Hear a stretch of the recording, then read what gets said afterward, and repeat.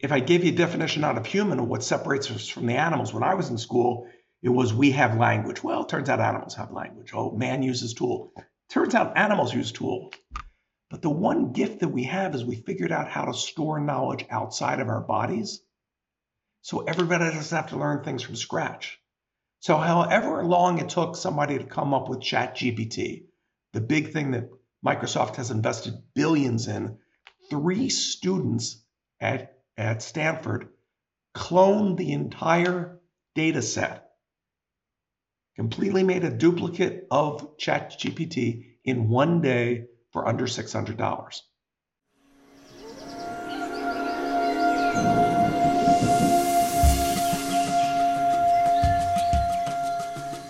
Welcome to Green Planet Blue Planet podcast. I'm here today with Jay Samit. Welcome, Jay.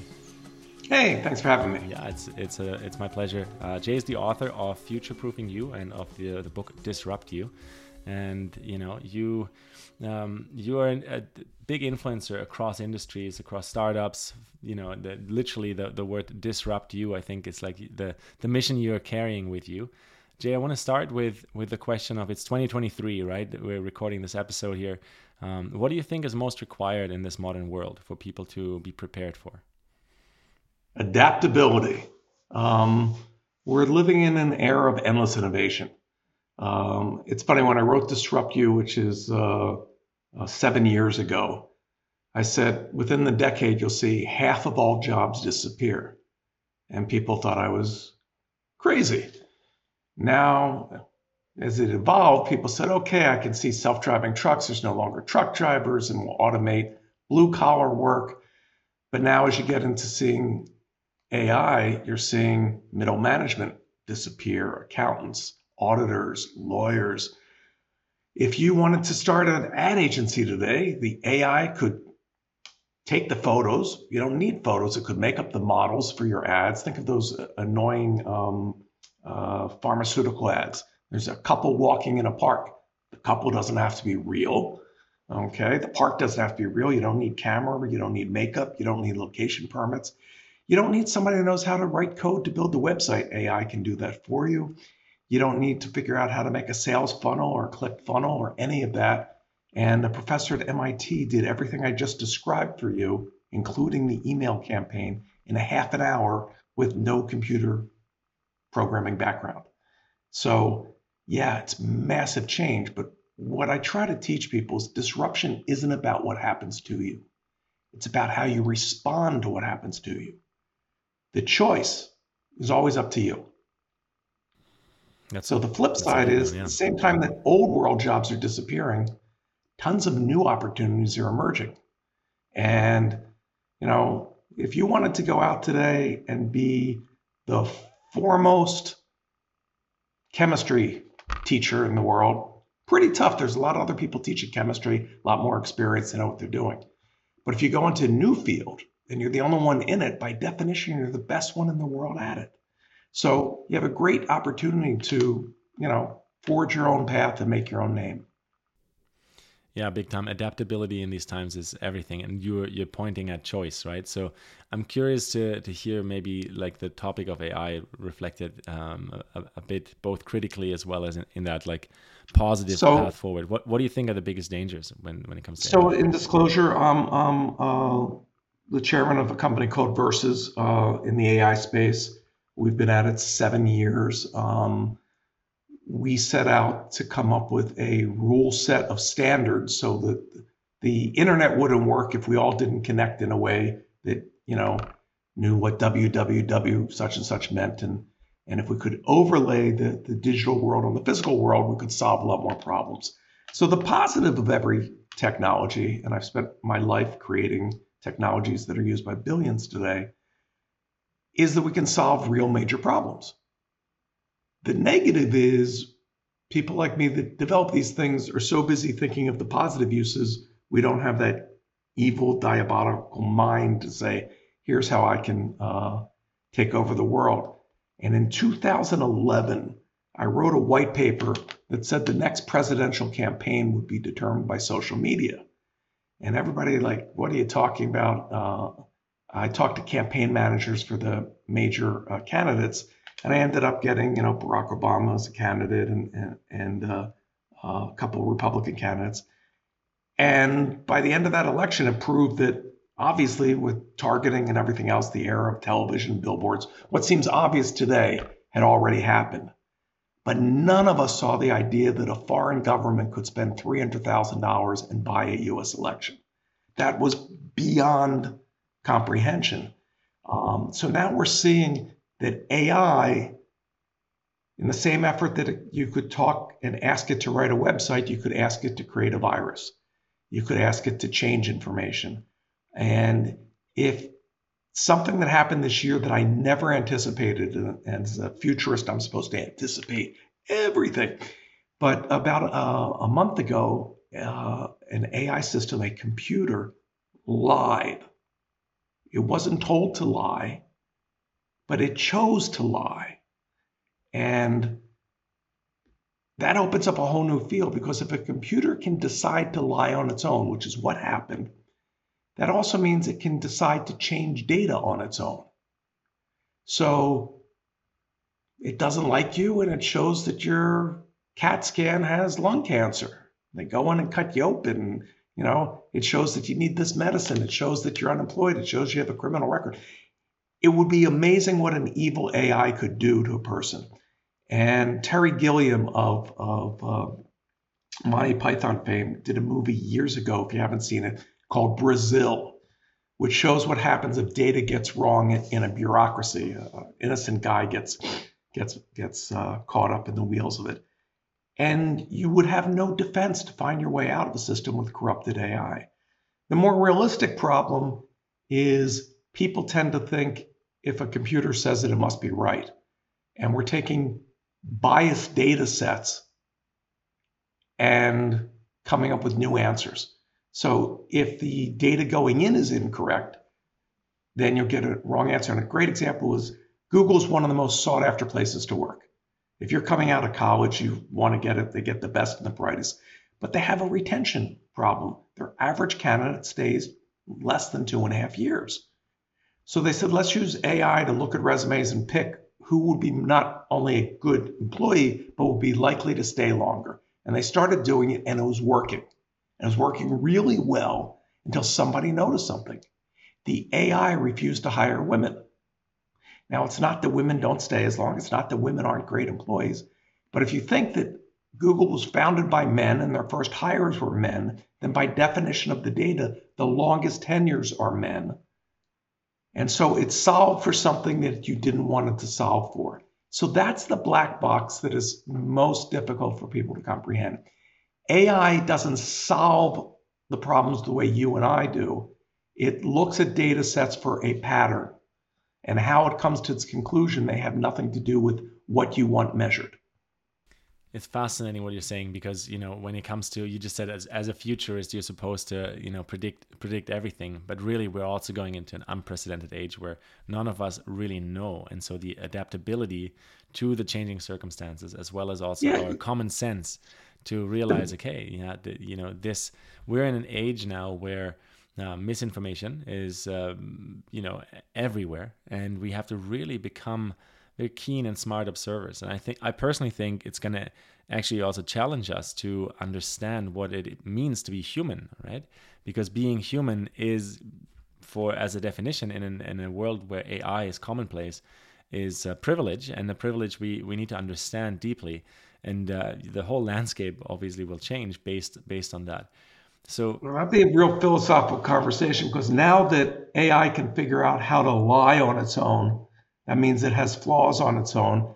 I would find a real difficult time trying to differentiate what it means to be human. The Turing test is an impossible standard. But you have to commit to lifelong learning. If I was your doctor, I'm 62, and I told you I hadn't learned anything since I got out of med school 30 years ago, you'd run out of the office, okay? So why would anybody employ you or work with you?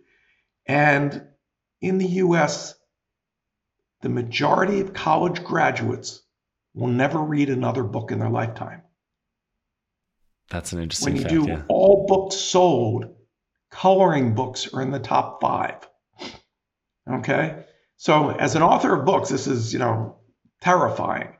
But we also have to change what learning is. For many, many years, and still in many cultures, and I don't want to put any culture down, rote memorization is considered knowledge and wisdom.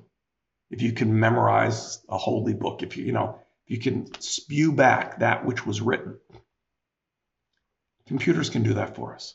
I mean, if I gave you a definition out of human of what separates us from the animals, when I was in school, it was we have language. Well, it turns out animals have language. Oh, man uses tool. Turns out animals use tool. But the one gift that we have is we figured out how to store knowledge outside of our bodies. So everybody doesn't have to learn things from scratch. So however long it took somebody to come up with ChatGPT, the big thing that Microsoft has invested billions in, 3 students at Stanford cloned the entire data set, completely made a duplicate of ChatGPT in one day for under $600. So the pace of change. Now, what your advantage is, and this is what most people don't seem to get, is only you have lived your life experience. And entrepreneurs don't get rich by selling things. They get rich by solving things. Solve a problem for 3 people, you have friends. Solve for 1 million, become wealthy. Solve for 1 billion, and you change history. Each of us can change history. And if the goal here then is to solve problems, what a great time to be born, because this world's got a lot of them, and some of them are existential. So you can save the human race. So pick a problem, and I teach in Disrupt You how to do it. And the reason I did the second book, Future Proofing You, was I get what I call love letters. I get emails from readers all over the world, 140 countries so far, where people said, blah, blah, blah, you changed my life. I didn't do the work. They read the book. They did the work. But I got a letter from a millennial that said, this is motivational. I could never do it. And that really aided me. And so I said, maybe my way of communicating is missing something in talking to the younger generation. So I decided just before the pandemic to, come up with the test. I took a homeless immigrant to the US and mentored him 1 day a week for a year. I gave him no capital, no business connections, and he had to start a business that took $0. And spoiler alert, if you're reading Future Proofing You, he becomes a self-made millionaire in under a year. The point is anyone can do this, and it's been replicated since by countless readers. This isn't a get-rich-quick scheme. This isn't some, how to flip real estate. This isn't some BS. This is, what is the process? And in my career, I've gotten to work with, Bill Gates and Steve Jobs and Elon Musk and all these people that weren't millionaires, weren't billionaires, weren't from great families or the right education, whatever, but they looked at problems differently. Because every problem, every obstacle was an opportunity in disguise. And you see it all the time. A favorite one of mine recently, when, I don't know what you did in high school, but we had the science fair. I was the stereotype kid that took the baking soda and vinegar volcano. That was my thing. Didn't change history, didn't save any lives, but it was fun to blow stuff up. There was a 17-year-old girl in the US, her parents weren't professors or educated doctors or any science or whatever, who was looking at the 4th leading cause of death in the US is hospitals. Not what you went in for, just being in a hospital, getting an infection, okay? And make a long story short, she figured out, what if when they suture, when they put stitches in somebody after surgery, the big problem is infection. What if you could make stitches that change color if there's an infection?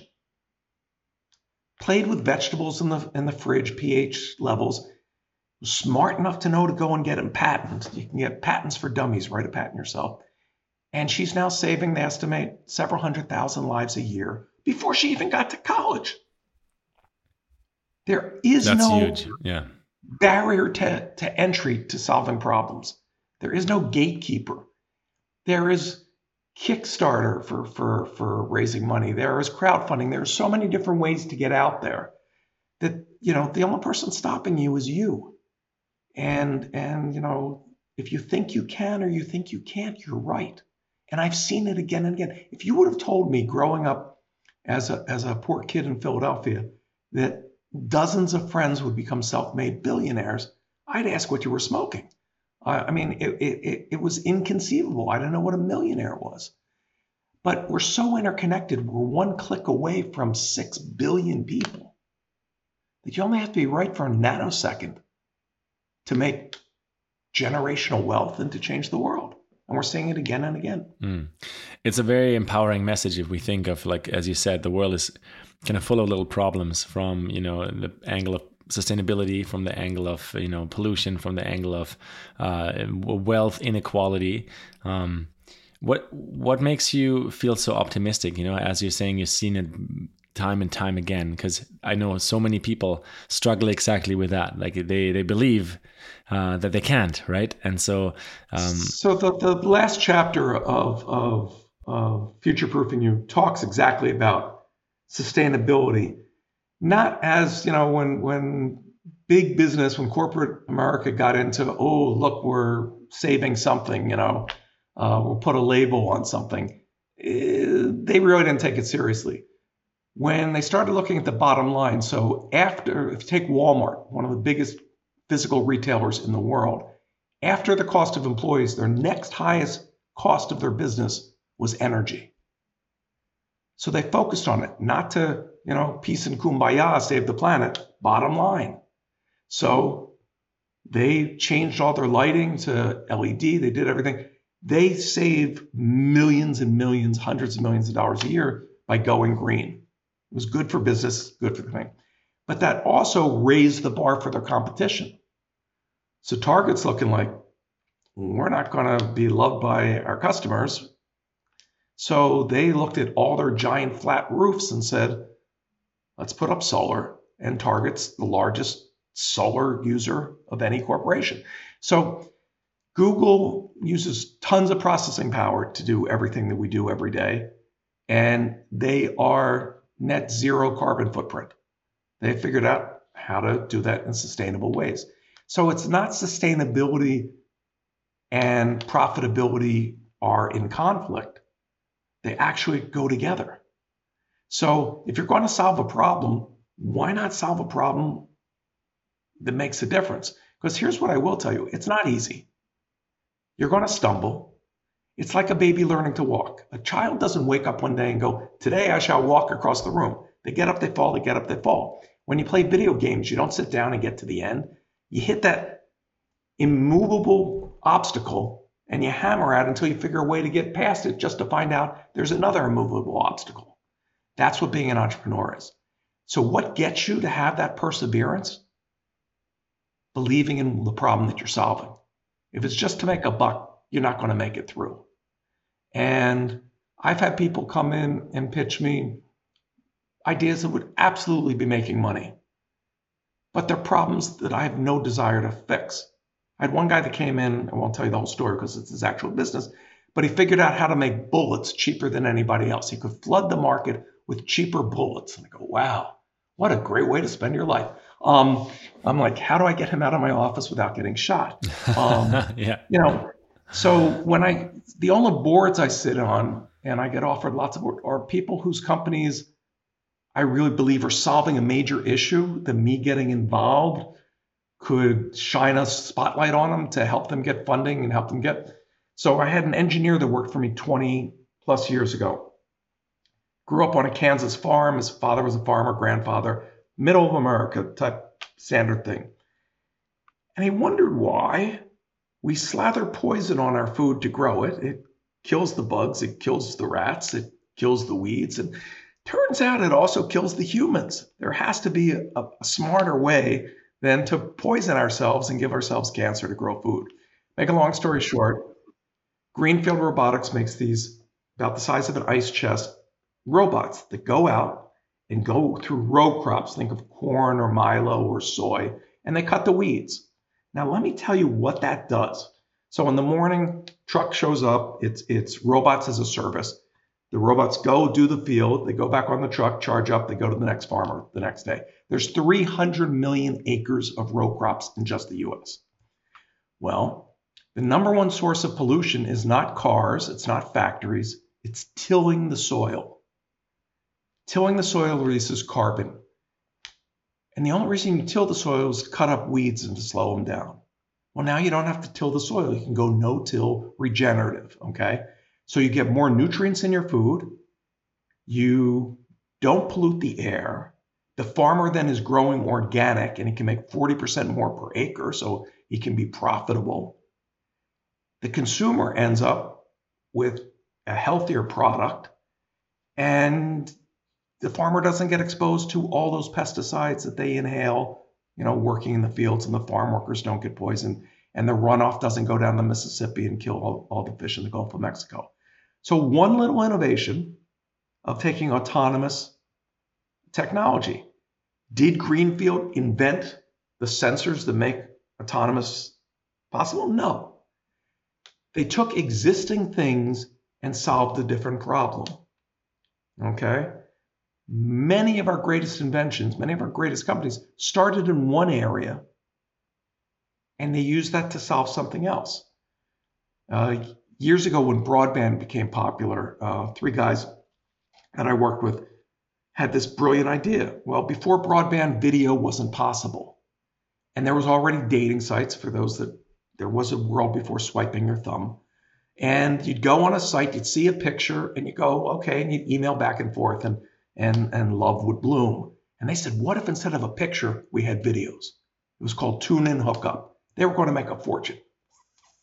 Foolproof idea, brilliant, great site, great engineering, everything's fine. The site goes up. The first video is of a guy standing in front of the elephant at the zoo explaining why you should go out with them, because ladies find elephants so sexy.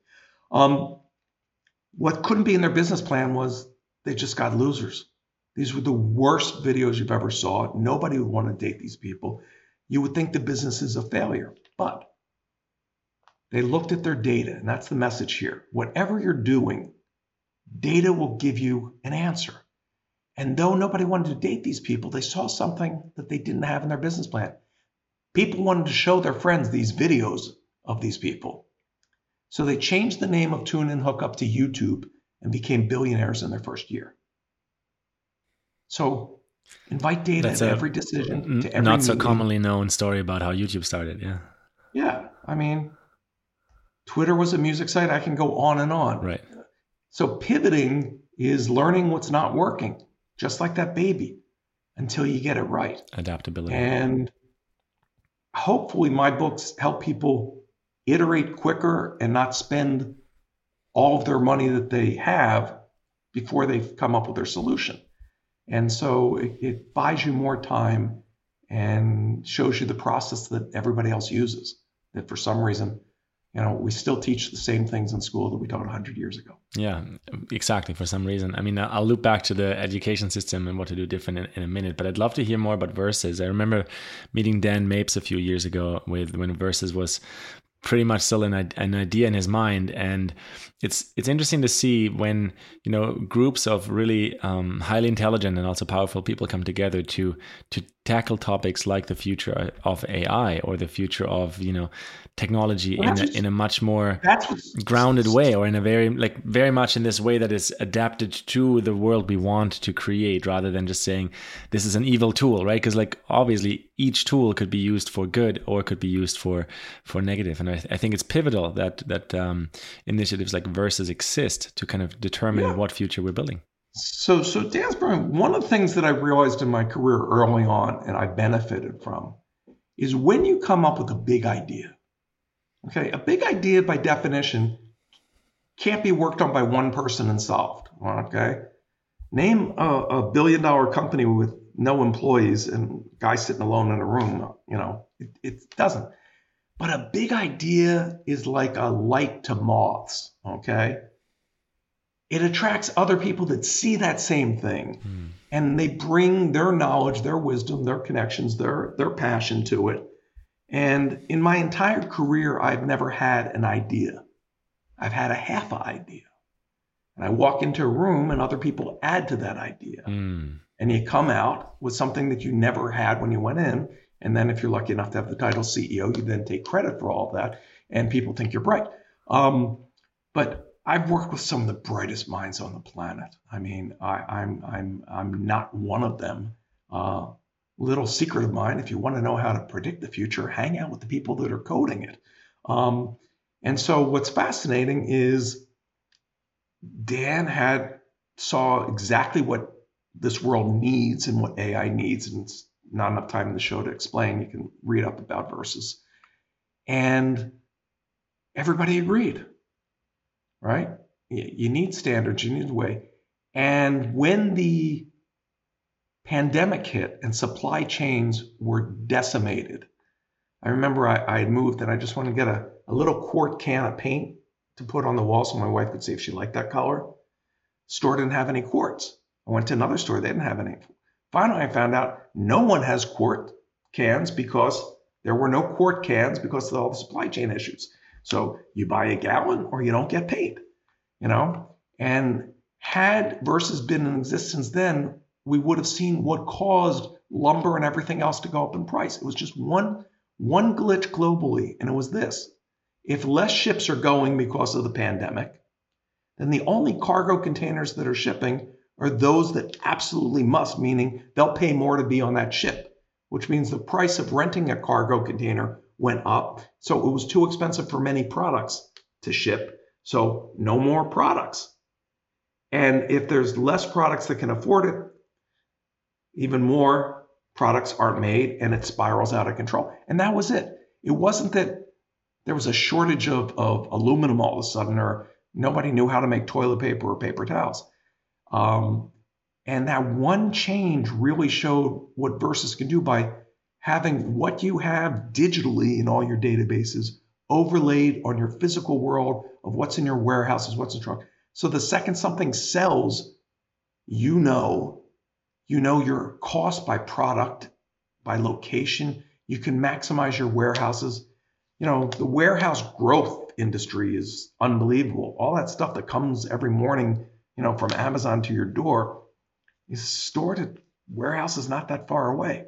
And the logistics of that need a way to solve these problems. So it's fascinating. And I've seen so many innovations. What we're doing, I was head of a company called Uvu that invented this group video chat. We just didn't have the benefit of a global pandemic to make it as popular as Zoom became when none of us could leave. So you can't control timing, but it's pretty obvious to see direction that society's going. And we are aging in population in developed countries. We're having less children.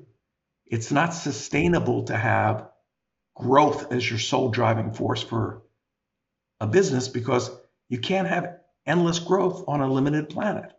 So we have to figure out new ways of doing things. And countries like Japan that aren't reproducing themselves, Japan now sells more adult diapers than baby diapers. So if you don't automate, you're not going to be able to grow your food, live your lifestyle and keep going. So there's so much room for improvement of the quality of life. And I'm excited. So the optimism comes from what other choice do you have? There's a famous billionaire who believes life on this planet is over, and he's dedicating all his resources to make a civilization on Mars. I don't want to give up so fast. Yeah, I mean, good point. I don't buy a new car every time a part breaks on my car. You fix what you have. And if there's 4 people in a car and it breaks down, chances are 3 of them are willing to push it and 1 of them is willing to steer. And that's the way I look at problems. Yeah, I love that perspective, Jay. And I think that there's a lot to say about this, running away to Mars kind of scenario, opposed to just like being really present with planet Earth and who we are. Again, like the AI times that are incoming, right? Because they're incoming, if we like it or not. They will really change. Once again, we're coming back to the term adaptability. They'll really change who we are and probably who we see ourselves to be. I have a question there on the global supply chains and this idea of like possibly running away from the planet. Or so I think it's quite visible that globalization, just for the sake of globalization, has brought both positive circumstances in some regards, but also obviously is like not the only way to run a planet and supply chains, etc. Like, what do you think the role of like healthy and autonomous bioregions play in the incoming future? I think it's naive. Um, yeah, you have to look at a globalized situation because that polluted air goes everywhere. That heating of the oceans goes everywhere. So there is no place. I mean, you live in the Vancouver area of Canada, water's probably not going to be an issue up there, but a whole lot of other places it will be. If no one if everybody focused on their own backyard and let the Amazon rainforests burn, we'll all be gone. I just finished a painting that I'm going to put up on Earth Day in a couple days, and it's called Earth Day 2050. And you see the Statue of Liberty, mostly submerged. These are real issues. So yeah, I think the idea of we can tune out the rest of the world and live that Amish lifestyle, for good or for bad, the past 100 years of raping and pillaging the planet, it needs the whole planet to pull together to heal. So that's my thought. And you're also looking at nation states that will not, because of climate change, ever be able to feed their own population based on what they're able to grow in the soil that they've left. Australia had a land management policy that if you took all the weeds off of your land, basically, I'm simplifying it, you didn't have to pay property tax. So they got rid of all the ground cover, so all the topsoil blew off, so that they're going to be a food importer. Until you can download food from the internet, it's a major issue. So yeah, you need a global way to look at things. I think globalization got a bad name for the fact that nobody was looking at the upside. Everybody looks at evil corporations. There are no evil corporations. There's just corporations. But more people have been lifted out of poverty. Life expectancy among the poorest on the planet is longer than it's ever been. Disease is being eradicated. I mean, the quality of life for the poorest among us is better than it's ever been. Why we still spend, almost half of our money on weapons and stuff like that is beyond me. If you would have, I'd love to go back in time to Aristotle and say, do you think people will be fighting and warring 2,000 years in the future? Like, you would think that we would have solved that. That just blows my mind. But Yeah, I mean, you have to be you're making optimistic. a huge point there. I'm totally with you. I think it's the number one thing that inhibits more synergy to be lived, right? Like, we know that the biggest organizations or corporations, they require people from all different backgrounds or all Yeah. different ways of life to come together. Like, let's say NASA, for example, right? Like, There, that's a there's never cohort been a of. war, there's never been a war between two countries that have a McDonald's. That's a true statement because it shows a certain level of middle class and trade. There's never been a famine in a country that has a free press. So there's something about the free flow of education. When I was sold my first startup, and this is in the early 90s, the internet the web was just coming on. The internet, I'd been on the internet since 78, but the web had just come around. And I saw it as a chance to provide equal access to knowledge. We have a problem in the States. We had a Supreme Court case called Brown versus the Board of Education, where our schools aren't equal. Schools are funded by property taxes. So poor neighborhoods had poor schools, rich neighborhoods had rich schools. That really impacts the kids that grow up in those two neighborhoods differently. But if everybody could go on the internet and have up-to-date maps and up-to-date knowledge and up-to-date books, we could change the world. So I started writing about it. It was my big idea. And one day I get a call from the president of the United States. And I'm like, this is the world's worst Arkansas accent. I thought it was a friend of mine punking me. I made Bill Clinton prove to me that it was Bill Clinton. And I was like, okay, I've made an ass out of myself. But I got invited to the White House, and make a long story short, he said, why don't you go do that? Why don't you wire and put the internet in every school? I said, absolutely. That'd be a fantasy. He says, one catch. We don't have any federal funding, so you have to figure out how to do it with no government funding. I said, no problem. So by having that big idea, we got tons of people involved, we got communities, and before Wi-Fi, you had to pull wires and walls. And so we did that, and it was called Net Day. And to raise money, we did an auction. So just like when you go to charity dinner, who wants this? And I got corporations donate stuff. And that auction software matured and became eBay. One of the guys that showed up to pull cables that day was a guy who had been in a telco, was looking for a new job. He became Eric Schmidt, the chairman of Google. The list of people that were attracted to some of these ideas. I started one of the first social networks to hit 1 million people in the 90s. And the sports part of it and the audio part of it was by a young kid named Mark Cuban. I mean, you just see that you really don't have 8-9 billion people competing against you. There's very few people trying to make a difference. So, you're only competing against that voice in your head that says you can't do it. Your parents and teachers drilled that into you because they were trying to protect you from failing. Failing's part of the process. Coming back to that kid that learns to walk, right? When you fail, you don't end up where you start. Mm-hmm. You either learn or you earn, but either way you're propelled forward. So you will fail your way to success. Thomas Edison with the famous, he did 1,000 iterations till there was a light bulb that worked. And he didn't look at it as failing. He looked at it as finding out things that don't work. And that's how we have to look at it. This social media pressure that everybody has this perfect life online, and people growing up feeling like, I don't live that life. No one lives that life. The Kardashians, even with perfect cooks to cook for them and makeup artists and lighting and photographers, are still photoshopping their pictures. I mean, no one looks like the people in the magazine ads, okay? The people in those ads don't look like them. So you're competing against something that doesn't exist and feeling you can't live up to that, when in fact, none of those things are important.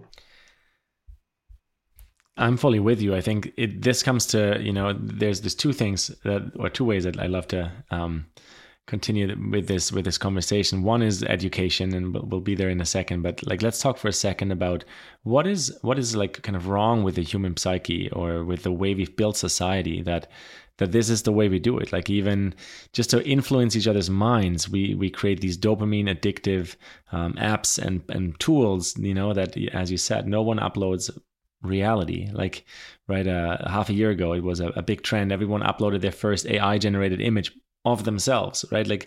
What is that tendency? What is that about? And how do we evolve beyond it, that we want to look at magazines that make us look like the perfect dolls rather than actually just being at peace with who we really are and what our role is as humans in the ecosystem?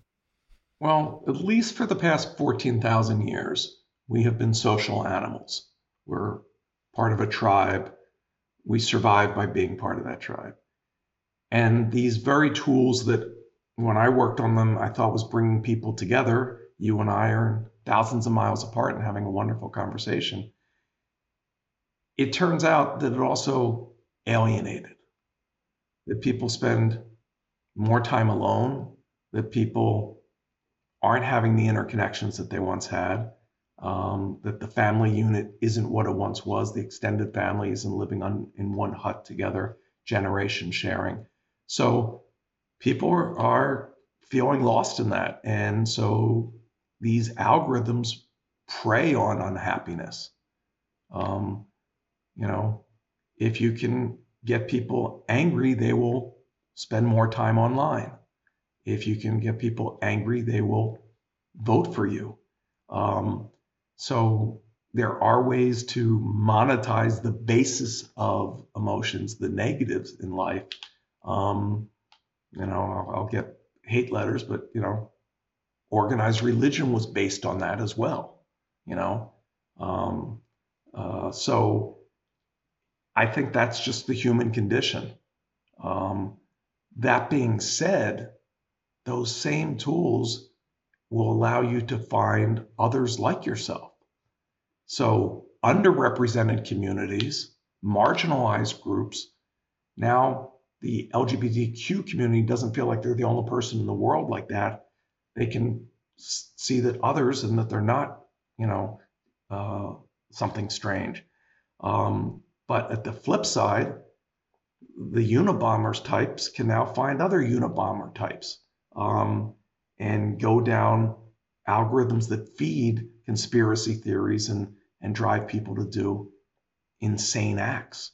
So I'm not a philosophy guy. I can't tell you how you solve that. What I can tell you is it's all in your control. You can achieve what you want to achieve. I've seen it. I've lived it. I took this young man, Vin. Vin grew up in a tough neighborhood. He was couch surfing, living on people's couches that were on welfare. When I first picked him, I had to figure out, how do I motivate somebody that doesn't believe this is possible? And how do I do it quickly? Because my fantasy was to write a book, 0 to a million in a year. I didn't know if it was possible, but I was going to, do it. And so the trick that I used is I lied to him. And I talk about this in the book. There's a psychological principle called the Pygmalion effect. A professor went to school, gave a test to all the students, and looked at the test and told the teachers that 3 students would be super achievers, super learners that year and would excel over the rest of the class. And at the end of the year, when they took the standardized test, those 3 kids excelled beyond everybody. That's when the professor explained that he lied. He never looked at the test. He picked 3 names at random. But if you tell people they're special and you treat them special, they become special. So I told Vin that out of the hundreds of candidates that I looked at, he was the only one that had all the attributes to become a self-made millionaire. And he saw this older, successful guy, and he thought it worked. And in the book, I included a letter that he wrote to himself that night after our first meeting, which basically said, this old guy's full of it. I don't believe any of it, but I got nothing else going for me, so I'll play along. But that one spark of opening the possibility of hope, the Pandora's box with hope in it, he was open. And in that first month, when he did more than $50,000, he could have flown to Europe without a plane. He was unstoppable. And midway through the year, when he's hundreds of thousands of dollars that he's made, something happened to his business that literally set it to 0. And I was expecting him to come in. It was a nice try. Let's give up. I would have quit at that point. And he came in that week and he said, yeah, this thing happened, so I pivoted like this. And I'm like, oh my God, I've created a monster. He didn't miss a week's earnings. He didn't miss anything. He bounced off what would have been a fatal thing to most people. And so there's been tons of studies, and I footnote them all for people to understand, that there are people that when they take a test and they fail, they go, I'm a failure. They embody that, and it changes the trajectory of their life. There's other people that fail a test and go, I guess I should have studied harder. I guess I should have spent more time on this. And they incrementally improve. That's what a business is. No one has a business plan and they followed exactly, and that's how they made it across the finish line. It's failing, looking at the data, and pursuing those things that you discover. Because the real trick about an entrepreneur is everybody starts with an obvious idea. You don't start with some weird thing. But then you go deep into the woods. You're going farther with that idea because you have some capital and people working on it than anybody else. And that's where you discover what nobody else ever saw, because nobody went that far. And it may be a problem nobody thought about. So Versus started with what Dan was thinking about, but as we build more things and see more problems that get to and get clients that have a problem that we didn't know exists because we don't walk in their footsteps, go, wow, that's a big problem. Let's solve that. Same with the robots, same with everything that I've gotten involved with. And watching that process is exciting. It makes me wonder, I'm totally with you. It is really exciting, and it connects to our innate ability, or maybe quality, which I would call curiosity. Right? That's in all humans. It makes me wonder, like you said at the beginning of this episode, who knows why we're still teaching the same things in school like we did 100 years ago. But it makes me wonder that if we were to change the education system at large, couldn't we connect over those kind of innate abilities like curiosity that then allows us, just like the 1-year-old that learns to walk, right, fall down 1,000 times, but it doesn't stop any 1-year-old. Every single person on the planet that walks has learned walking this way, or with 1,000 failures. And so what if school was set up in a way that it supports that it encourages the natural process? But that's changing unions and governments and a whole bunch of stuff. There's a much easier way. You really become the 5 people you spend most of your time with. So look at your 5 closest friends, and that's pretty much what you're shooting at. If they're a bunch of losers, guess what? And so when I look at my Facebook feed as an example, there's a competition in the healthy sense of friends posting obscure articles of different things that are going on, different advancements, different things, different discussions. There's not, what happened on television last night. There's not, here's the sports score, or here's a cat playing the piano. It's really amazing that I have this feed of knowledge that isn't coming from some organized government academic, body. So you can connect with learners and thinkers and doers. You can find entrepreneur groups in your physical environment and go to meetups and stuff, or you can find them virtually. You can build a tribe of curious, problem-solving, success-seeking, globalists. And I feel very fortunate to, have friends all over the world. Don't feel real fortunate when I have to ship packages to them. I have a new book coming out and going to people in 70 countries. What a pain! Somebody solved that. I mean, obviously there's ebooks is an easier way, but when you want to send something physical, anyway. Well, someone's probably helping you do that, right? Yeah, that's the truth. But I feel their pain. Yeah. Well, let me ask you just a little bit more focused on that same question, because I really like the education conversation. If you were to change the education system, you alone or you with your chosen team of experts, because I know you know pretty much everyone, what would you do? Like, what would you change, and how would you set it up to kind of, bring out that core feature that you mentioned at the very beginning, so adaptability? I don't have the expertise in that field to give an intelligent answer, but somebody else did this. And I'll give you the example that they did at Brown University, is one of the Ivy League schools in the United States. And they do something no other school in the world does. And when I first heard about it, it seemed insane. And then when one of my sons went there, I now understand why. And the guy who came up with it later became the Secretary of Education for the United States, but it hasn't spread. When you go to Brown, there are 0 required classes, 0 grades. Let that sink in. So if I would think back to me in college, I would have partied and not learned anything. But that's not who they get that wants to go to Brown. When I went to college, you had to have so many science, so many this, so many that. And if you really didn't care about that subject, you wanted the easiest course in it. So for geology, there was a class that we called Rocks for Jocks, or the football players could learn, this is sulfur, this is, whatever. So I basically went to college, a top university, and cheated myself out of an education because I was shooting for A's as opposed to knowledge. So I took the dumbest classes so I could have all A's and learn nothing. At Brown, the English department, since nobody's required to take a class in English, will get zero funding if nobody takes English courses. So those teachers have to make brilliant classes that students share and go, oh my God, this is such a great class. And same for the history and same for the science. So it is a buyer's market. The students are the buyers. If they don't take classes in those departments, bye-bye faculty, bye-bye your job. Now you've flipped it. Every class has to be the best it can be or it goes out of existence. Compare that to mine, which is the most popular class at UCLA in my era was the history of jazz.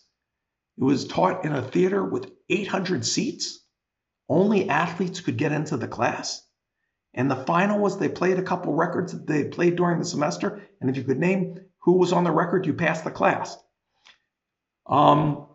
That's a joke, okay?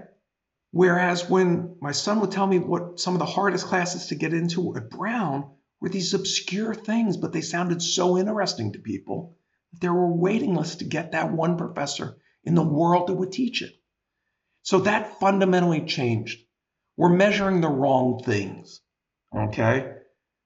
You know, standardized tests were not designed to help students. They were designed to help governments figure out, is it working?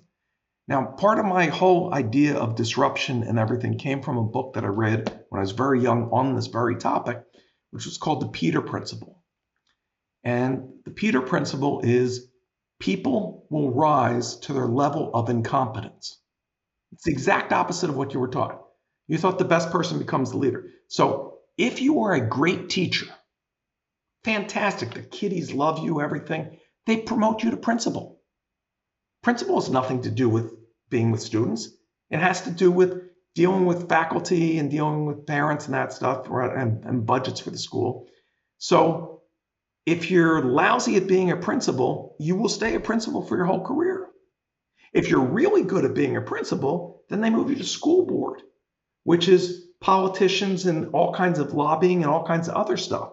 If you're lousy at that, you'll stay at school board for the rest of your life. So everybody rises to the level of incompetence, which means most of the people that you will deal with in business are bad at what they're doing and live in fear of losing that job. You now have a competitive advantage when you go to them because you can convince them that what you're doing will help them keep their job. Well, that change will empower them in their eyes of their boss or whatever it may be. And you've now flipped the whole script on any sale you'll ever do. And so I've done huge deals with corporations where I didn't know anybody walking in, but just exploiting that one way that people actually function in organizations suddenly gives you the keys to the kingdom. Most people today, in today's world, are paid enough money not to quit, but not enough money to care. And I've had run companies where I've had 200, 300,000 employees. And the vast majority aren't there to make the company successful, right? They're there to get that check. And so our educational system has taken that drive and that individuality out of people. Now, I have a competitive advantage. If you read Disrupt You, my competitive advantage was I'm dyslexic. I was told I was stupid from day one. I think different. Well, it turns out thinking different is an adaptable skill for surviving and thriving and great for being an entrepreneur. So I had so much problem reading in school that whenever a group assignment was given, my hand went up first so I could lead the team. I could delegate to everybody what I couldn't do so I could mask my insecurities and my inabilities. Well, I learned how to delegate and manage. What a great training to be an entrepreneur, right? I've been in tech. I've taught at the largest engineering university in the US for 10 years. I'm not an engineer. All these years, I've never learned one line of code. And I love ChatGPT now because I can actually have it create code for me and not worry about any of that. But what I learned how to do was delegate and empower my employees and empower my teams to do their best work.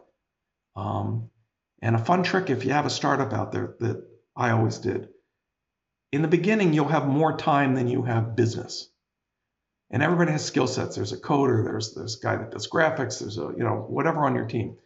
Sit down as a team, as a tribe, and pick one nonprofit each year and work on some project for that nonprofit. So I had a software company. We did the first software for kids that couldn't communicate with their parents. So they could hit a slap tab and I'm thirsty, I'm hungry, and did tons of this early learning software that changed people's lives. When I bump into these people 40 years later, they don't remember what they got paid. They don't remember, did we hit that quarter? Did we, have a good Christmas at retail?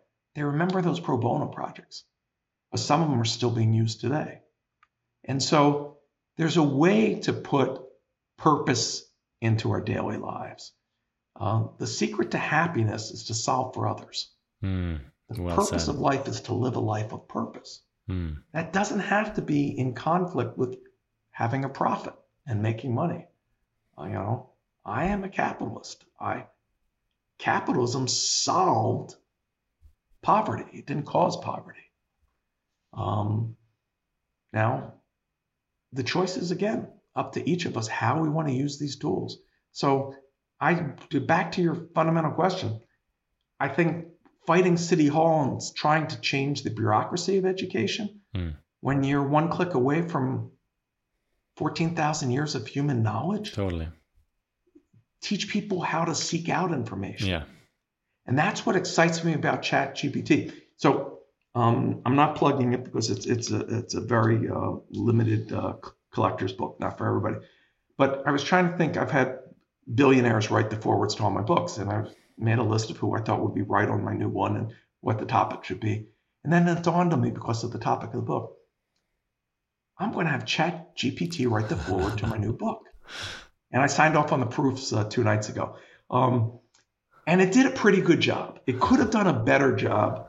And when I was talking to my son, he said, well, it's your fault it didn't do a better job, because you could go in and say, same thing, use a better, varied, sentence structure. Right. You're the one giving the instructions.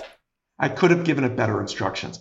But all the research, all the information, everything that wanted to be in it. And then as a goof one night, I said, write a book proposal for a sequel to Disrupt You by Jay Samit. That's all I said. And what I love to do, you then go 1, 2, 3, and it spits out pages. And it was a pretty good book proposal. And it had a lot of stuff that I would have forgotten that should be in if I ever did a sequel. I was really impressed with the job that it did, and as it should be. And so everybody should be playing with these tools, just like you should have gotten on a computer when they first came out. Right. You should have gotten on the web when it first came out. And you should have gotten into crypto and all these things to understand. And so play with it and see what you learn and see what you uncover. I kind of have to ask, though, are you not scared that it will write your next book for you and, Jay is suddenly not needed as an author anymore? That solves the problem. If knowledge can be disseminated and I no longer am the bottleneck, then that's a huge advantage. If, there's glasses that I worked on that are under NDA that's coming out next year that give you subtitles for 40 languages. So you could be speaking your native German to me and I could follow the conversation. And more importantly, as I travel the world, I will have 2 pairs of glasses. So you see the love of your life sitting at that bar, you walk up, you give that person the glasses, and you start having the conversation, and we're all connected. 40 languages, middle Papua New Guinea, it's not going to help you. But, any 5-star hotel that I'm going to be in, pretty much be one of those 40 languages. But that tool excites me. Anything that takes the barriers that artificially separate us. Fly over the world, you don't see nation boundaries. I didn't have I didn't grow up in a country where learning multiple languages was the norm. I speak 2 languages, English and sarcasm. That's it. I have a son who's fluent in Chinese and Japanese, and it blows my mind. He's worked in Asia. When they see that he's a blonde, blue-eyed, after they talk to him on the phone, they're like, they're looking for the hidden camera trick. But learning a language may be relegated to the past. Yeah. I mean, this is the times where so many of these things are changing.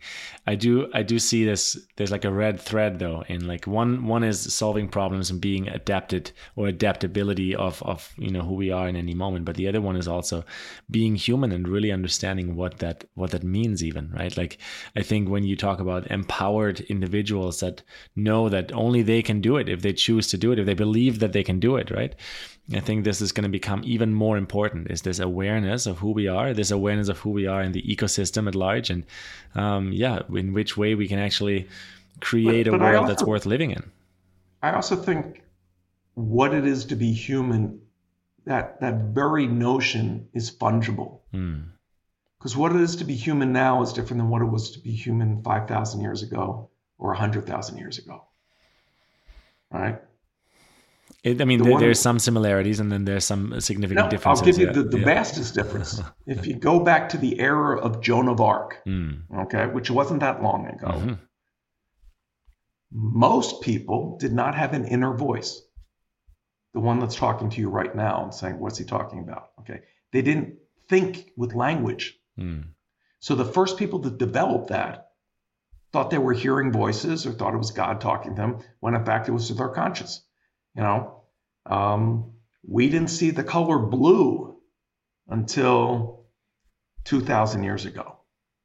So we're adapting and changing in how we're connecting the synaptic nerves in our brains to solve for our environment. Mm. So what it is to be human and what we think of that, was love always that, or was love a construct for survival? Mm. We can get into lots of philosophical That's what things. happens once you're 1 hour in. And I'd love to get you to share like a closing statement for everyone who's like fully followed us down this rabbit hole. Well, if you made it this far, Yeah. and I wrote my books to help people. I'm not trying to sell anything. I don't coach. I don't do anything that takes money from people. If you really want to get started on your life, if you go to jaysamit.com, JAYSAMIT.com, I have free workbooks that you can download and start working on coming up with your life plan right now. There's no upsell, there's nothing. They're basically companions, because when people read the books, Disrupt You or whatever, you get all fired up at the end of the chapter. And then if you're like me, you read the next chapter and you forgot what you were fired up about last one. So the workbooks let you write down and start mapping out how to turn, a, a dream into a goal. A dream with a deadline is a goal, and what the steps are and how to do it. So if you're really serious about doing something, that's why I spent the time. That's why I go on this stuff, to really, that's my way of paying it forward. And in future proofing you, the last chapter is, if you're lucky enough to be successful, and it is luck at the end of the day, pay it forward. And the examples of some of the people that I've met, and some of the ways people are paying it forward, are humbling in both the scope of the change that they can do.